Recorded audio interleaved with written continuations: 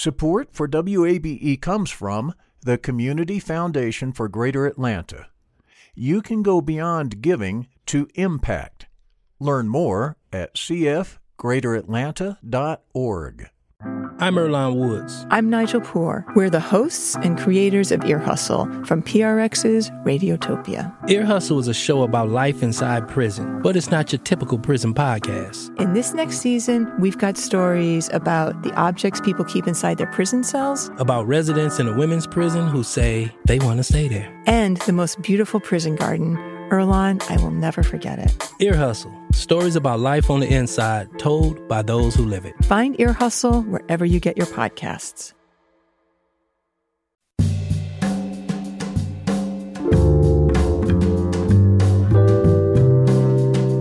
From WABE in Atlanta, welcome to this Wednesday edition of Closer Look. I'm Rose Scott. Coming up on today's program, MARTA General Manager and CEO Jeffrey Parker joins me. Now, we'll get his thoughts on additional federal funding for public transportation upgrades and programs.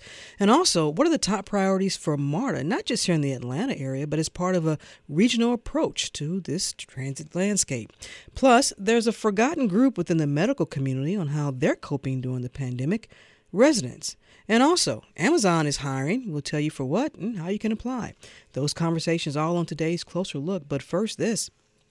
COVID-19 case rates are starting to decline, but Georgia is still far from out of the woods. State epidemiologist Sherry Jędrzejczyk says there's still a long way for infections to fall before Georgia reaches levels of low community spread. But by no means does this mean that we have nothing to worry about. We are beginning to see some declines from a level that is beyond where we have ever been before, certainly indicative of the potential for high risks of transmission. Jędrzejczyk says the Delta variant of the coronavirus has fueled a surge in COVID-19 infections, hospitalizations, and deaths.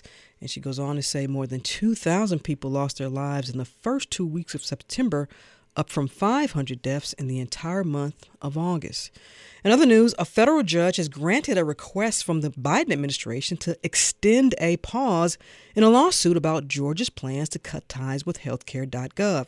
The Feminist Women's Health Center and Planned Parenthood of Southeast sued top Trump administration health officials in early January over their approval of Georgia's plan. And they argued Georgia's plan to push people shopping for Obamacare insurance to third-party brokers instead of healthcare.gov will make it harder for those folks to choose coverage that actually fits their needs. Well, then the Biden administration moved into the White House and put Georgia's plan on pause. Now, federal officials also aren't keen on it. A federal judge has agreed to their request to extend the current hold on the case until November 12th. That will give the Biden administration officials more time to decide whether to let Georgia's plan proceed. And finally, as mentioned on yesterday's program, Amazon is hiring all over. That includes here in the Atlanta area. And today is Amazon Career Day. So joining me now with more is Jordan Deagle. He's the Amazon Career Day organizer. That's on his resume. Jordan, thanks for taking the time. Thanks for having me. Listen, let's begin with this. What makes Career Day a little bit different from regular job opening announcements that you all have? Well, I think, the timing is an important part of this. According to a recent survey that we've looked at by PwC, as much as 65% of American workers are currently looking for a new job or a career shift. So that's millions of people. And, Amazon Career Day, we structured it and we created it to really help all job seekers, whether they want to work at Amazon or if they want to work somewhere else. So, the day is our biggest and our most ambitious event yet. Mm-hmm. It's the biggest job fair in the country. You're not going to see the size or the scale anywhere else, not nearly the size or the scale. And, we've really broken it up into two pieces. So, if you attend, we have first personalized career coaching sessions. So we have more than 20,000 people who've already signed up for a one-on-one coaching session with an Amazon recruiter. Mm-hmm. And in these sessions, people have the opportunity to talk about just about anything. Like they can review a resume, they can discuss tactics for interviewing, like if perhaps you've gone through a couple and you haven't been successful, you can dig deep and find out how to make the changes to become successful. And we've also left it open so that if there's other questions or concerns, that they can be directly addressed in those sessions. And then on the second half of this is just a really interesting main stage program that we have. It's going to be headlined by our new CEO, Andy Jassy, and he's going to be sharing a combination of his own experiences. He's going to be talking about, his vision for the company and where it wants to go. And he's also going to be giving advice to job seekers as well. And then we're pulling in a bunch of external folks. So we have experts, we have HR professionals, we have senior leaders who are going to discuss a wide array of topics throughout the day today, including the resume pieces that I touched on, improving your various skills, learning how to transition a career, and much, much more. So, Jordan, someone listening to this interview said, that's great. Now, where should they go to get all this information and all this career advice? It's a really easy answer. So you just go to AmazonCareerDay.com. The event kicks off today, and there's going to be a lot there for job seekers. We announced earlier in the month 40,000 open corporate and tech jobs.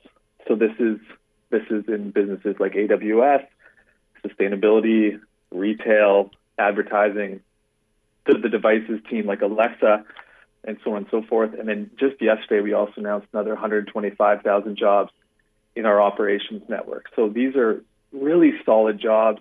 I mean, there's not a lot of companies where you can essentially graduate from high school, get a job, and on day one, you're going to be making an average starting pay of $18 an hour. You're going to have full health benefits from day one. You're going to have 401k matching plan.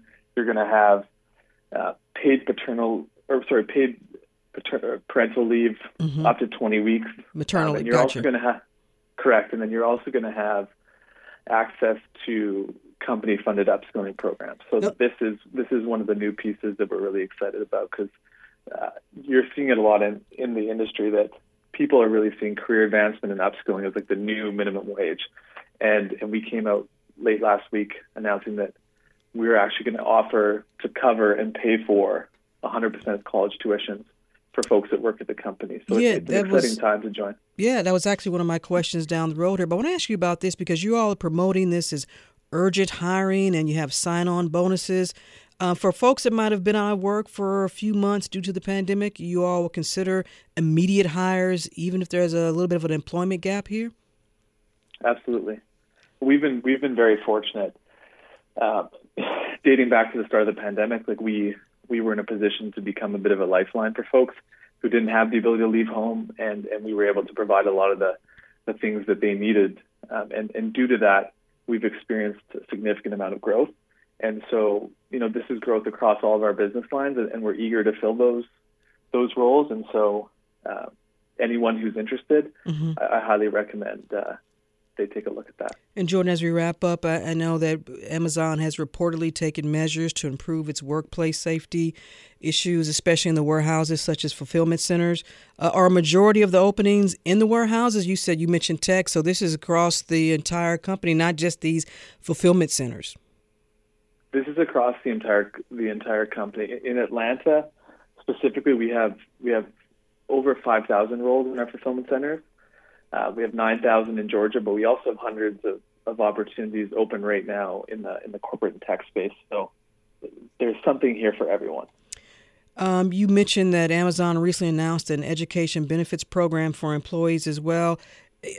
Can folks learn more about that as well if they go to AmazonCareerDay.com? They certainly can. And I just say that we announced, the new piece that we announced was the 100% college tuition. So books and fees, everything's taken care of. But we've been in the game for a long time. Like our Career Choice program, which specifically trains folks the skills to transition into a higher paying in-demand role, whether that's at Amazon or somewhere else. We've had that going for 10 years. And we have another program that we call the Amazon Technical Academy. And essentially what it does is it takes non-technical workers, and within 9 months, it provides them with the training to then transition into a full-time software development engineer role. So you'll see these folks, they essentially get a salary bump of something like 93%, and it takes place within 9 months. So it's proven, it works, and we see a ton of demand within the company for it. Non-technical people, that would be me, is what you're saying. I have a future in IT and software development. Is that what you're saying, Jordan? You and I both, correct. Listen, let me ask you this, because unfortunately for some folks, everyone is not connected online.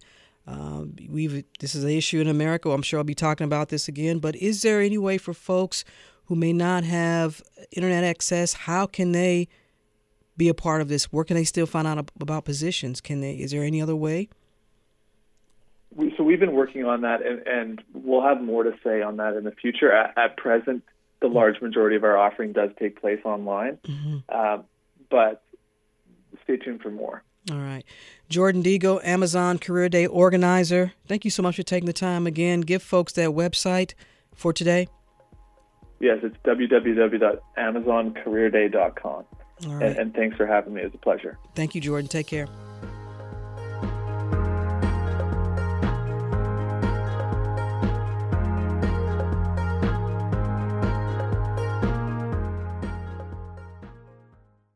Support for WABE comes from the Community Foundation for Greater Atlanta. If you love Atlanta, you can invest in the big picture. Learn more at cfgreateratlanta.org. The field of mental health counseling is growing rapidly, and Richmont Graduate University can equip you with everything you need as a licensed professional counselor while integrating your faith into your clinical practice. Programs are offered in Atlanta, Chattanooga, and online. Apply today at richmont.edu. That's richmont.edu.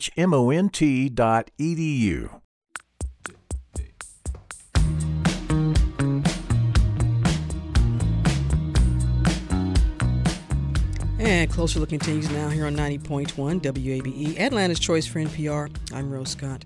President Joe Biden has a Build Back Better agenda. Now, his vision, as touted by the White House, is to, quote, create jobs, cut taxes, and lower costs for working families, paid for by making the tax code fairer and making the wealthiest and large corporations pay their fair share, close quote. Also included in the president's vision, well, there's that $1 trillion plus bipartisan infrastructure framework, bipartisan being the key word there.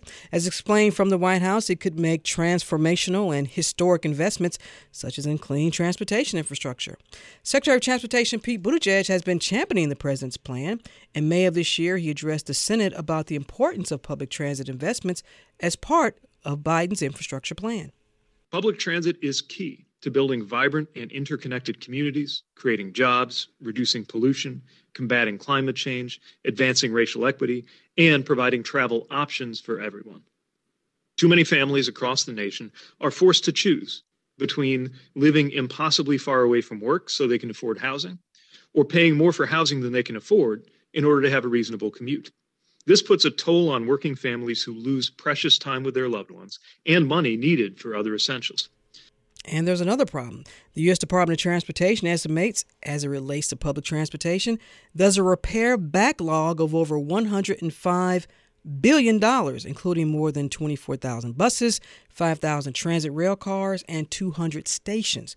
Well, what about Georgia's largest transit system? Of course, MARTA. Joining me now is MARTA's General Manager and CEO, Jeffrey Parker. Welcome. Good to see you again.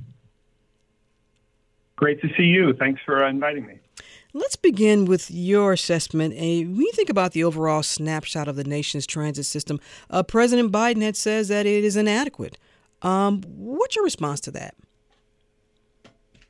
You know, we've got to invest more. We've got to invest smarter. I think that we can look across all of our transportation, and really the infrastructure in the United States is in desperate need of upgrading and expanding. And public transportation is part of that. I think the Secretary's comment in your lead up around the trade-off between affording housing and affording a reasonable time to commute is key here. And we've got to do it in a way that, that provides a reliable system. We're fortunate here in Georgia. We've got a well-funded transit system, but I think our challenge is expanding. Well, in the segment prior to this, you heard me talk to Jordan Deagle from Amazon. Look, they're hiring people, but as you know, if folks do not have a car, they need adequate public transportation probably to get to those jobs. When you think about the fact that Atlanta has been this booming, business mecca, so to speak, especially in the tech area, how do you see MARTA being able to keep up with the job demands that are outside right here in this Atlanta area. You feel like y'all could do more in moving people, getting people to those areas? Yeah, I think it's, I think two things, need to happen. We've got plans to expand transit to touch areas where affordable housing is, building more affordable housing, and touching job centers in a better way. But I think equally is important that we need to encourage density, smart growth around this region. We've got a jewel of a heavy rail system that MARTA operates, and we've got great opportunities to build more density around those stations that will make us more efficient. Well, and that obviously is also part of the future, but let's pause and shift for a moment and talk about now, because we're still in this pandemic. Have you've received some federal funding because of the pandemic, and even just last week, the U.S. Department of Transportation, their Federal Transit Administration said, look, we got about $2.2 billion in competitive grant funding for transit systems that might still need additional pandemic-associated needs. What do you all need? You all still have a need as it relates to operations and this pandemic? Yeah, we've been like all transit agencies around the country. We've been hard hit, less so than our peer transit agencies, and that's just because the sales tax revenue here in Metro Atlanta hasn't fallen off, and that's our biggest funding source. But we've received several tranches of funding from the FTA, and it is keeping us solvent.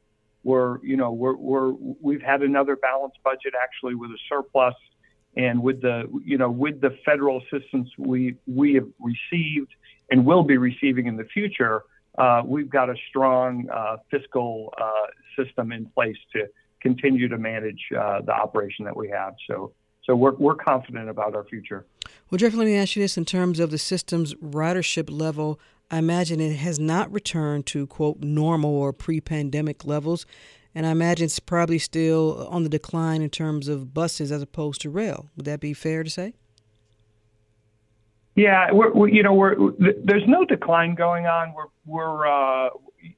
There is a very small, gradual increase. It was the customers who are largely our important customers who are largely, transit dependent that stuck with us, and we were there for them, and we continued to operate. When the bottom fell out of COVID-19 in terms of ridership, when the pandemic was happening and all the uncertainty around then, we've had this gradual incline. We're carrying about 55-60% of our customers pre-pandemic on our bus system and about just approaching 50% on our rail system. And it is just a gradual increase. What we need to see is the office buildings in downtown and midtown and perimeter fill up. And that's what will rebound us in terms of ridership. But if those buildings that you mentioned in downtown and the perimeter, if folks are very happy and businesses are, listen, the teleworking is best for our employees. I mean, is that, you have some concern? Because teleworking, of course, increased last year, but what assessments have you all made to better calculate who's taking MARTA now? Because folks are working from home a lot more. Yeah.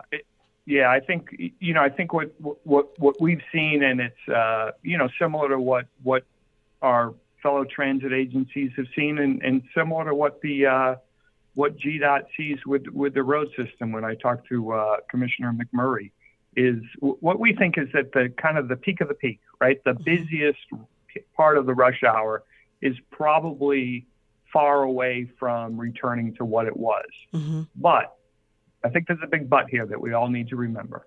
We are historically and going to continue to be top 5 in terms of growth. So even with that change in terms of how people are working, we're going to continue to grow as a region. While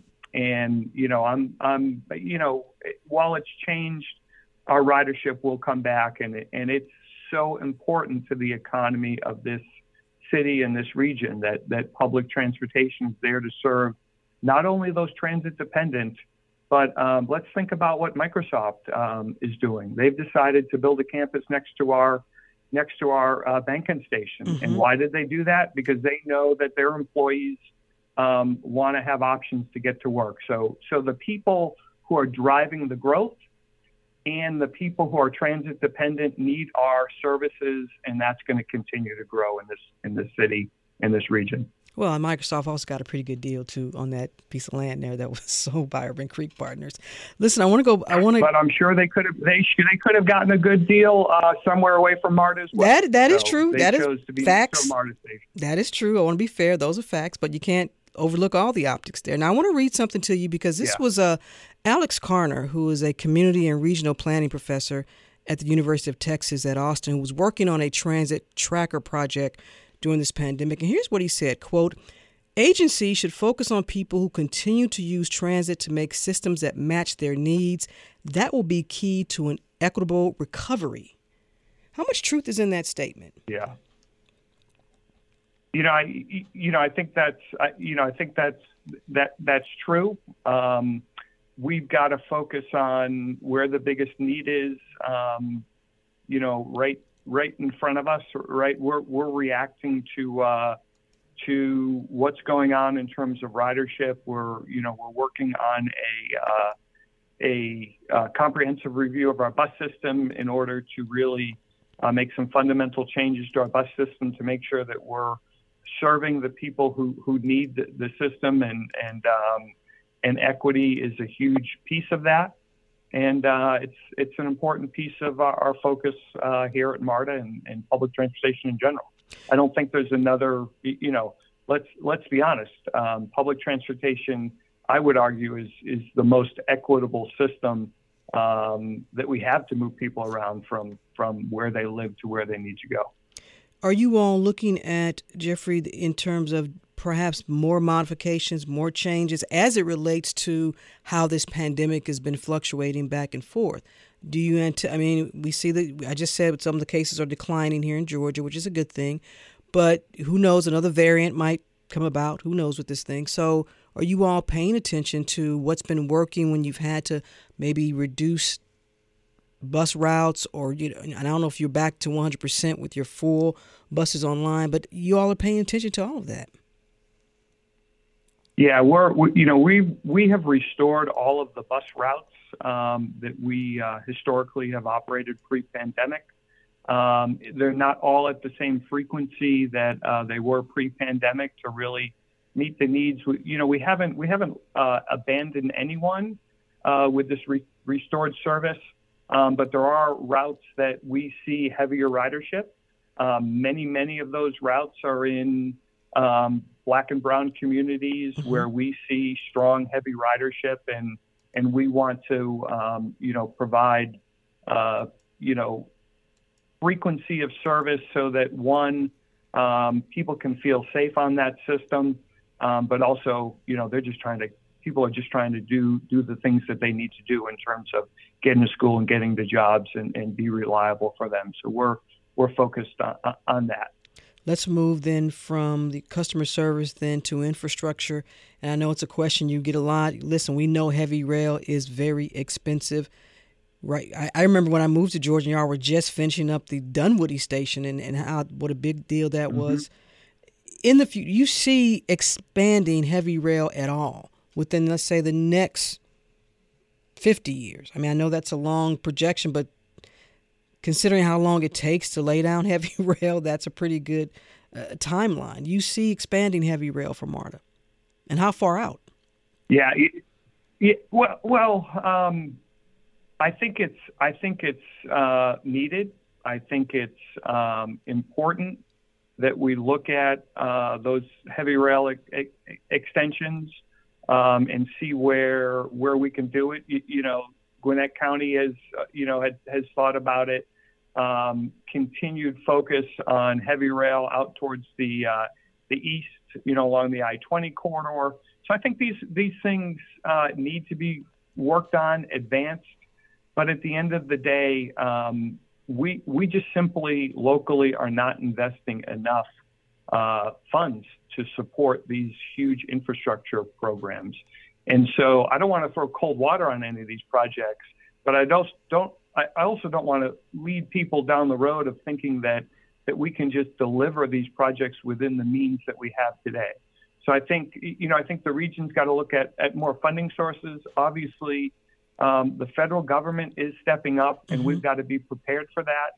We have funding within the city of Atlanta and Clayton County to expand transit, but those aren't going to fund heavy rail extension projects. And there's great opportunities for us to expand heavy rail and make sure that the corridors that are most congested, and also in areas where housing is more affordable. If you look out on the east side of the city, housing is more affordable out there, and making better connections to the core of the city, but also up towards sort of the northern tier of the city where a lot of higher paying jobs are. So we got to connect people to where the jobs are, and encourage people to have to deal with that trade-off that the secretary mentioned, right? And that's the key, dealing with that trade-off between affording housing and having these unbearable commutes, and that's just not what people deserve. When you look at counties like Gwinnett and Cobb, and I'll focus on Gwinnett for a moment because again, it failed. What is it?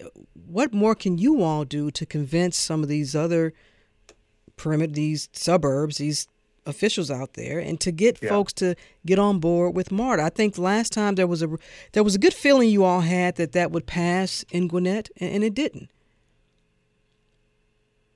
Yeah, ultimately, it's a big local decision, right? But your question was, what can we do? We've got to be good stewards, right? There is, the brand of transit here in Metro Atlanta is so strongly tied to MARTA, right? People talk about MARTA as kind of that generic transit, right? Mm-hmm. And so, we've got to continue to have, 10 years of balanced budgets, demonstrate to people that we can operate an agency fiscally solvent, strongly. We need to recognize that equity is a big issue for people and deal with equity issues here within our jurisdictions where we're currently serving. We've also got to work closely with these counties that are growing quickly, Cobb and Gwinnett. I'll focus on those two because those are the two that are part of the original MARTA system that could join, and continue to work with ever-changing leadership in those counties who I've spoken to those counties, and they are focused on transit, and we're going to continue to work with them, support them, but at the end of the day, delivering projects reliably and within budget and within timeline is important, because we're so tied to that brand of transit, right? If MARTA is not delivering for this region, people are going to be down on transit, and we recognize that. And I think we're doing a really good job in managing our shop. Then let me ask you this: MARTA's role within the 13-county region, which is what the Atlanta Regional Commissions, when they look at all these different sectors and quality of life, it's these 13 counties, and the creation of the ATL. I mean, is that working out in your opinion, Jeff? And the role of the ATL? Well, I work closely with Chris Tomlinson, the head of the ATL. He's a non-voting member on my board. Mm-hmm. And, let me give you an example of why that works well and why that's so important is, GDOT's making huge investments, billions and billions of dollars in managed lanes around this region.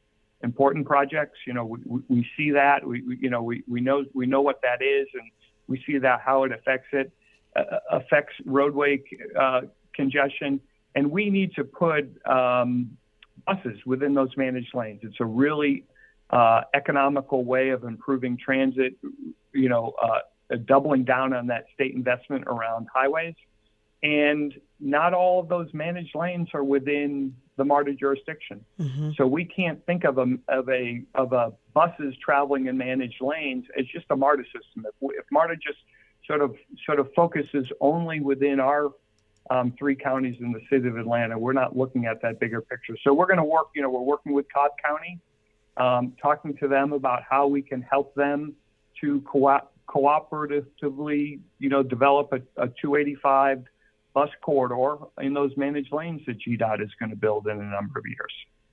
And the ATL is a part of those conversations. And also, at the end of the day, we've got a system here in Georgia that really gives local control in transit, right? MARTA is a function of local control, local sales tax. The state has given the 13 counties the ability for the counties to raise taxes, sales tax for expanding transit. And so transit is a local decision, but it's all got to work as a network. If this doesn't work as a network, what's the real value? We're not going to get it. So we absolutely need a regional planning entity. The ATL is no doubt filling that role to make sure that the plans amongst all of these counties don't have a whole lot of rough edges and don't exactly line up. Now, what we do know is so many of those destinations of those 13 counties will be into MARTA, right? That's where a lot of the density is. That's where people are traveling into on the roads. And so we know that we're a key player in making all those connections work. And finally, I got just about a minute here. How optimistic are you that Congress will be able to work out something with Biden's massive, infrastructure plan? And then included in that, of course, is more funding, more programs for public transportation. You see this happening, Jeffrey Parker. Yeah, I've been at this a long time, and we've been talking about this for a long time. I've never felt, more excited about this at a national level. But I'm going to say something else, and this is really key to this. We've got a delegation who is so supportive of public transportation right now. Our two senators are keenly focused on public transportation. Nuances of the bill that you would think only people like me knew about, making sure key tweaks to make sure that we can get more here in Atlanta. And we've got 3 members on the House T&I committee, the committee that oversees transportation or transit. And so at a national and at a local level, with the support of our delegation, I've never been more, optimistic about what absolutely needs to happen, and I think it will. The House is committed to voting by the end of this month. It's not done, but I'm super optimistic. All right.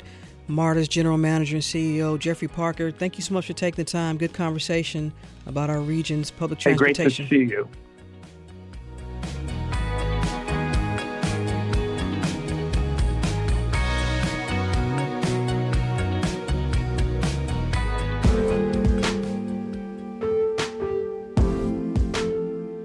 And you're listening to Closer Look here on 90.1 WABE. I'm Rose Scott.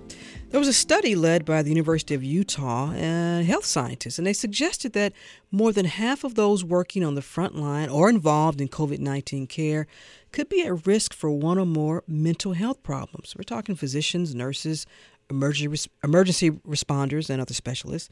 And the problems that they talked about were acute traumatic stress, depression, anxiety, and also what they cited as problematic alcohol use and insomnia. And this study appeared in the May edition of the Journal of Psychiatric Research. And there was something else, though, that we're not really talking about. There's another group we haven't heard much about in terms of how they're doing, how they're coping during this pandemic. Our medical residents. Well, Dr. Anwar Osborne is the Associate Professor of Emergency Medicine and Internal Medicine at Emory School of Medicine. He also serves as the Assistant Program Director for the school's Emergency Medicine Residency Program, and he joins me now. Dr. Osborne, welcome to the program. Good to have you. It's great to be here. I'm honored, and I want to thank you for your tireless work in delivering conversations with community leaders. Well, thank you. It's nothing compared to what you all have been doing all this time, so we need to say thank you.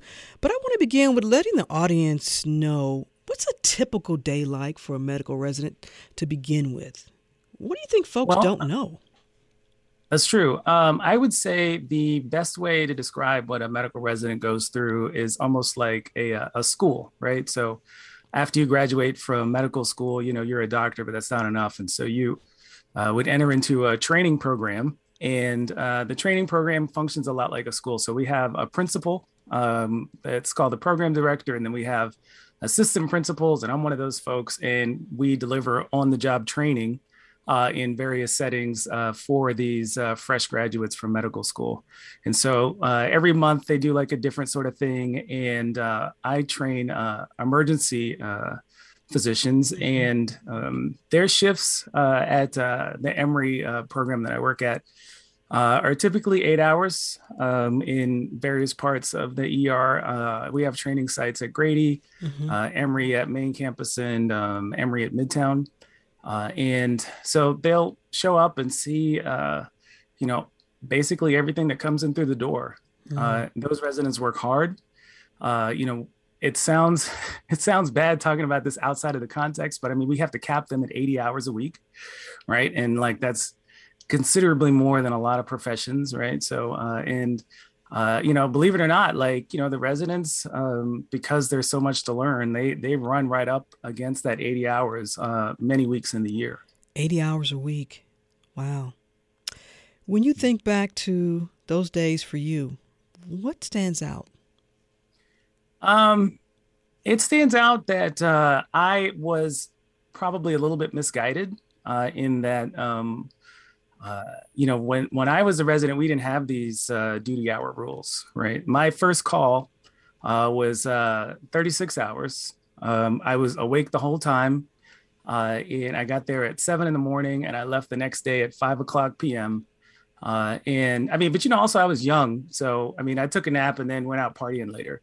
That's not really fair to expect other people to do that. I don't know if it was the best way to take care of patients at the time. I could see someone saying, no, we realize you were young, Dr. Osborne, but we're glad you grew out of that.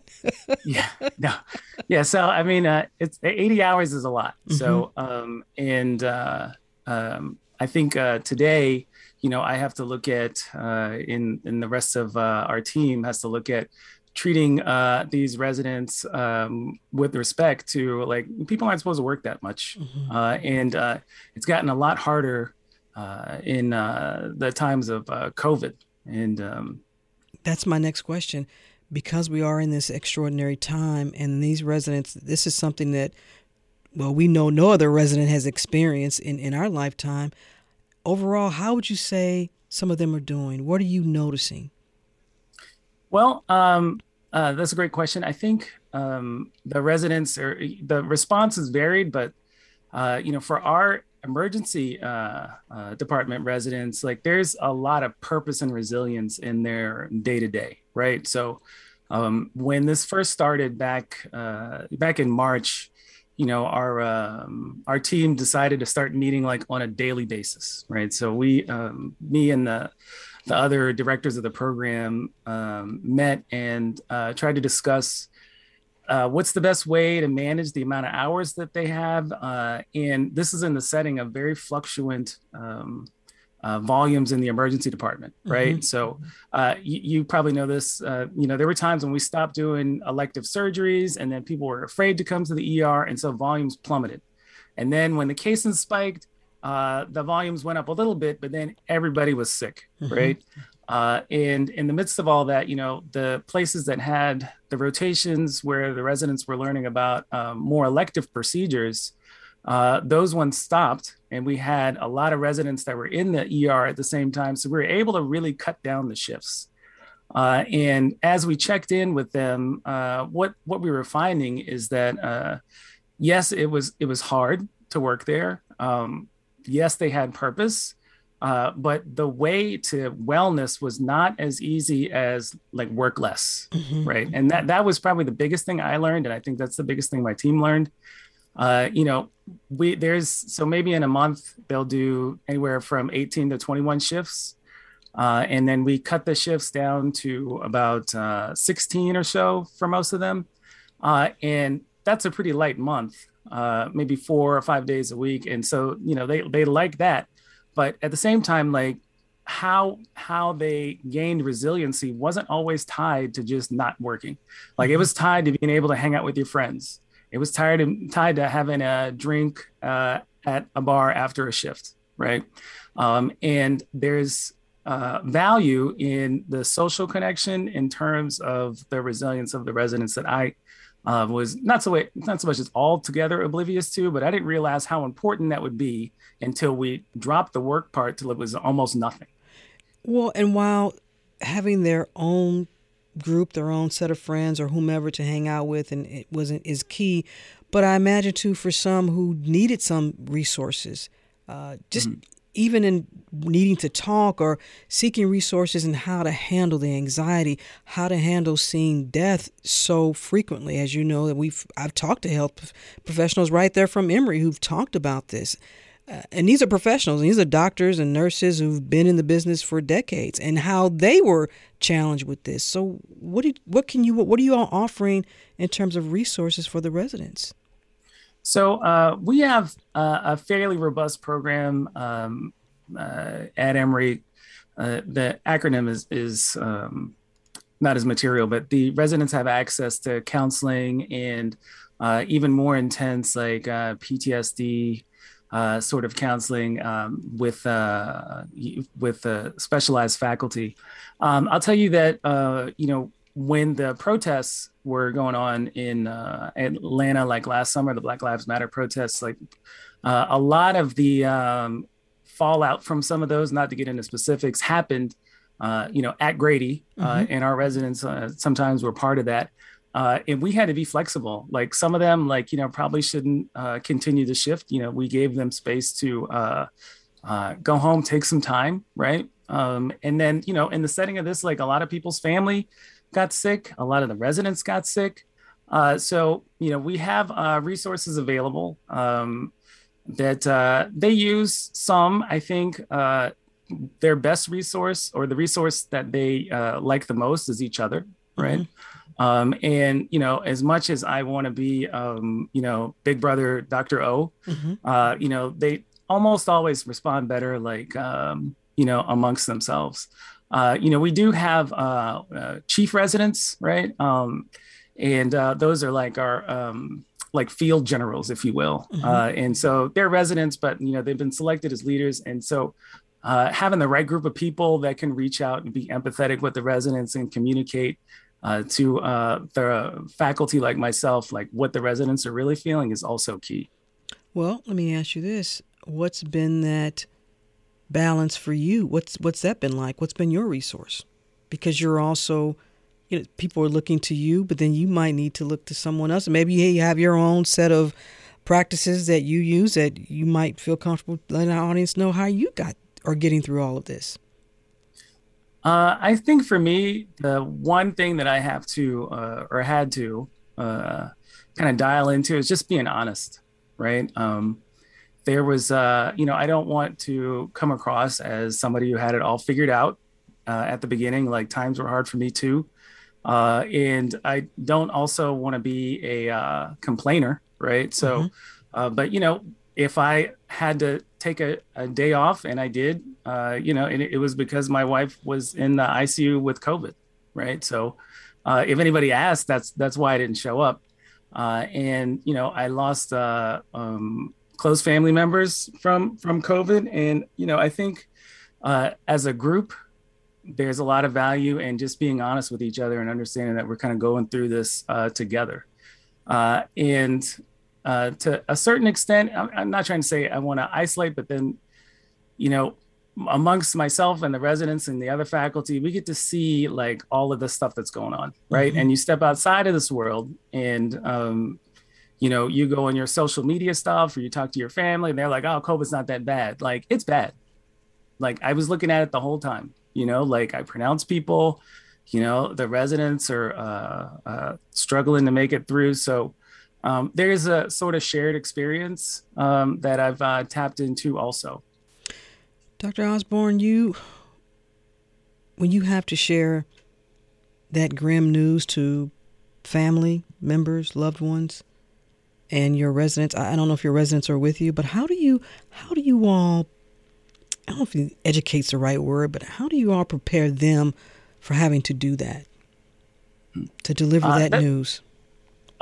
That's a good question. Fortunately, like we have one of the, I don't know what the analog for forefathers is, foremothers of palliative care and grief counseling work in the emergency department as part of our faculty, right? So, nationally, like the residents that we have get some of the best training possible for grief disclosure. And so we spend time both in simulation and more formal lecture didactics in training them how to deliver this news. Now, we have had to be flexible. There's times when we have to deliver news like that when people aren't in the building, right? Mm-hmm. So, there's, a whole team of social workers and chaplains that kind of help us navigate when and how is the best time to work on that aspect of patient care. Mm-hmm. So, really it requires a whole group approach that includes, the chaplains, nurses, and social work to put us in a position where we could treat the family with the most dignity possible. And finally, Dr. Osborne, I want to get this question in. Are you able to recognize when a resident might be at that breaking point? And perhaps they may not be, telling you that information, but you just recognize those signs. You were able to then intervene.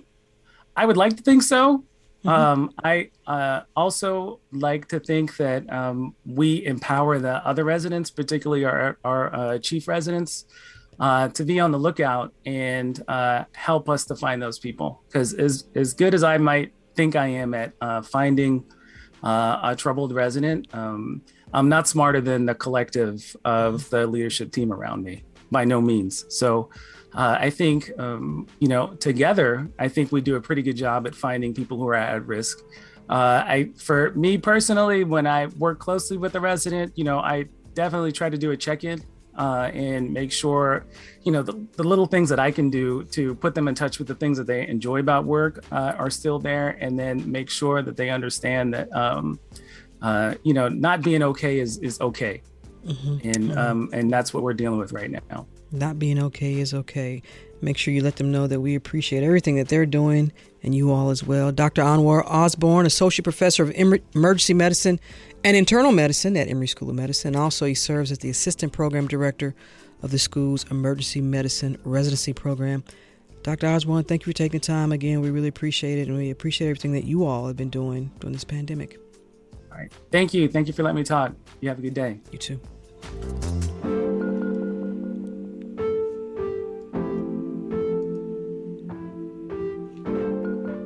And that's it for this edition of Closer Look. A reminder to let us know your thoughts on today's program or any other program. Send me an email, rose@wabe.org. And if you missed any of the day's program, it's always online at wabe.org/closerlook. And of course, you can listen to Closer Look weeknights at 7 p.m., as well as our podcast, so subscribe to wherever you like. Stay tuned to 90.1 WABE, Atlanta's Choice for NPR. I'm Rose Scott.